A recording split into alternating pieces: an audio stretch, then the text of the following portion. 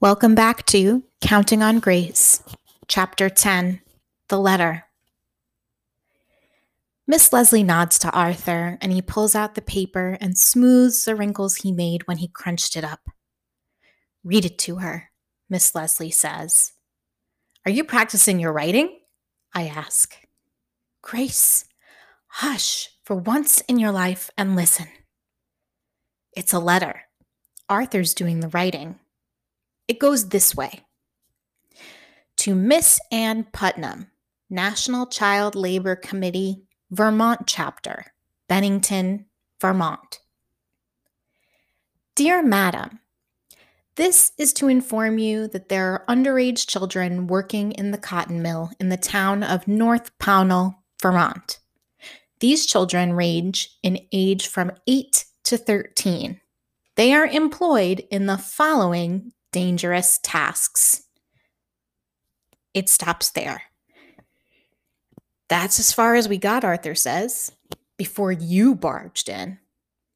So now you can help us, Grace. My brain is whirling around. My feet start shifting under the desk. What is that child labor thing? They investigate places where children are not supposed to be working because they are too young. Believe it or not, there are laws against child labor. They're just not enforced, Miss Leslie says. But we need to work for the money. I can hear ma mère's voice speaking right through my lips.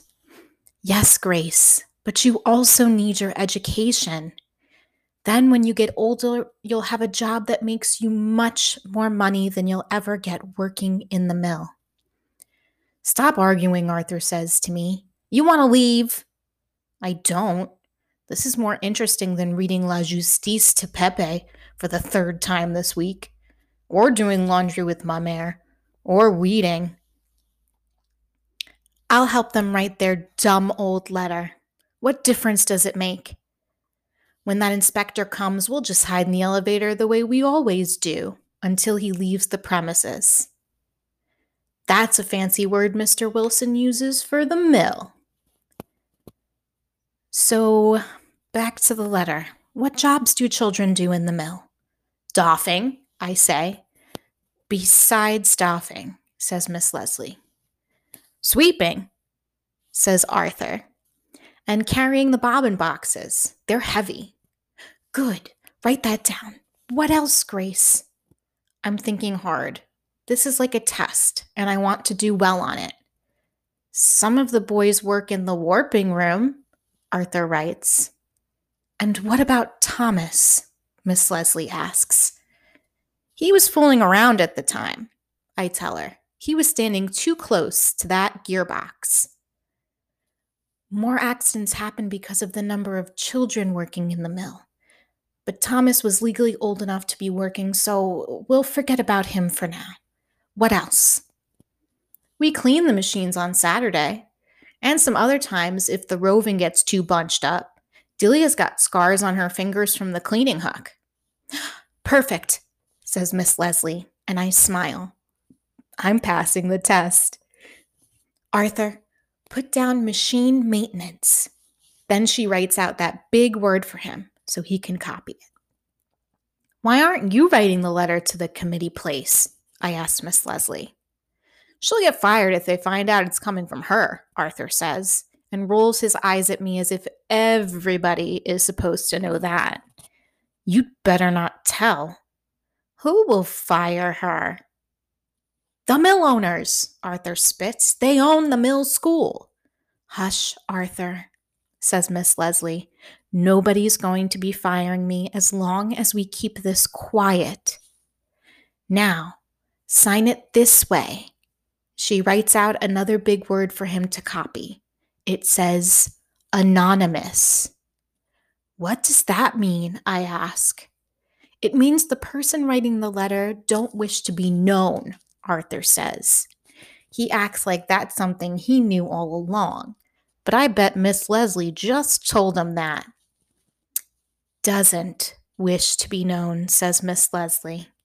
She's always correcting our ways of speaking, but we don't remember from one time to the next. She reads the letter over, folds it into an envelope, and puts a stamp on it. I'll mail this next week when I take the trolley down to Massachusetts to see my sister. That way, nobody in this town will see it going out, especially Mr. Dupree, the postmaster. He's the nosiest person in the town. Except for Madame Boucher, I say. We sit a while like we got nowhere to go. Arthur is staying for a lesson, Grace. You're welcome to if you want. I do. Reread a story in Appleton's Reader because Arthur still has the soldier book. Miss Leslie directs me to read a poem called The Brown Thrush by Lucy Larcom.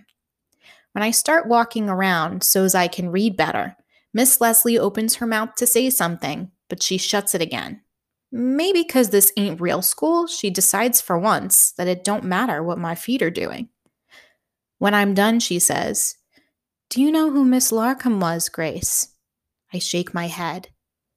She worked in the spinning room in a mill in Lowell, Massachusetts, when she was your age, 50 years ago. She ended up writing books.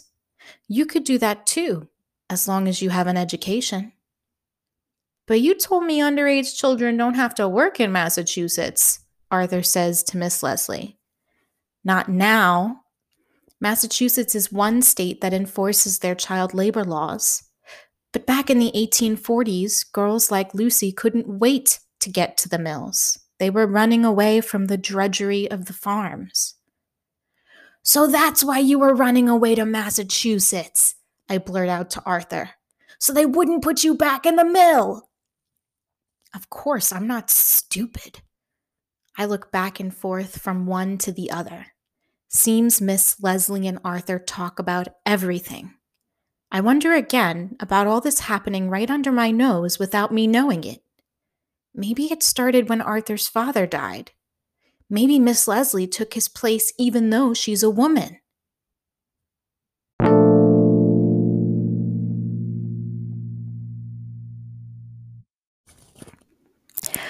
On the way up to French Hill, Arthur tells me the story of the soldier in his book. Henry's worried that he's going to run away when the battle starts. His name is Henry then, just like I said when we started that book. This is a wonder to me that I could guess the same name for the youth as the man who wrote the book did. Maybe it means I will be a writer like Miss Lucy Larcom, except I think the poem about the brown thrush was boring and too easy reading for me. Stop interrupting, says Arthur. The soldier is wishing he's back on the farm, milking the brindle cow. Is there fighting yet? No, any minute now. You tried to run away, I say. Maybe I won't need to now. If those child labor people come, they could shut down the mill. My heart stops.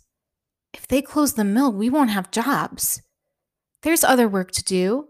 We can go back to the farm and milk the brindle cow, he says with a grin. That's what Pepe wants, but my mother says that farming is much worse than the mill. She hated it, just like Miss Lucy Larcom and those other mill girls. She never got paid 1 penny for her work. Nothing is worse than the mill, says Arthur before he turns off into his own house. They will never shut the mill, I tell myself. Not because of a bunch of kids. Arthur, I yell, what does brindle mean? But he don't hear me.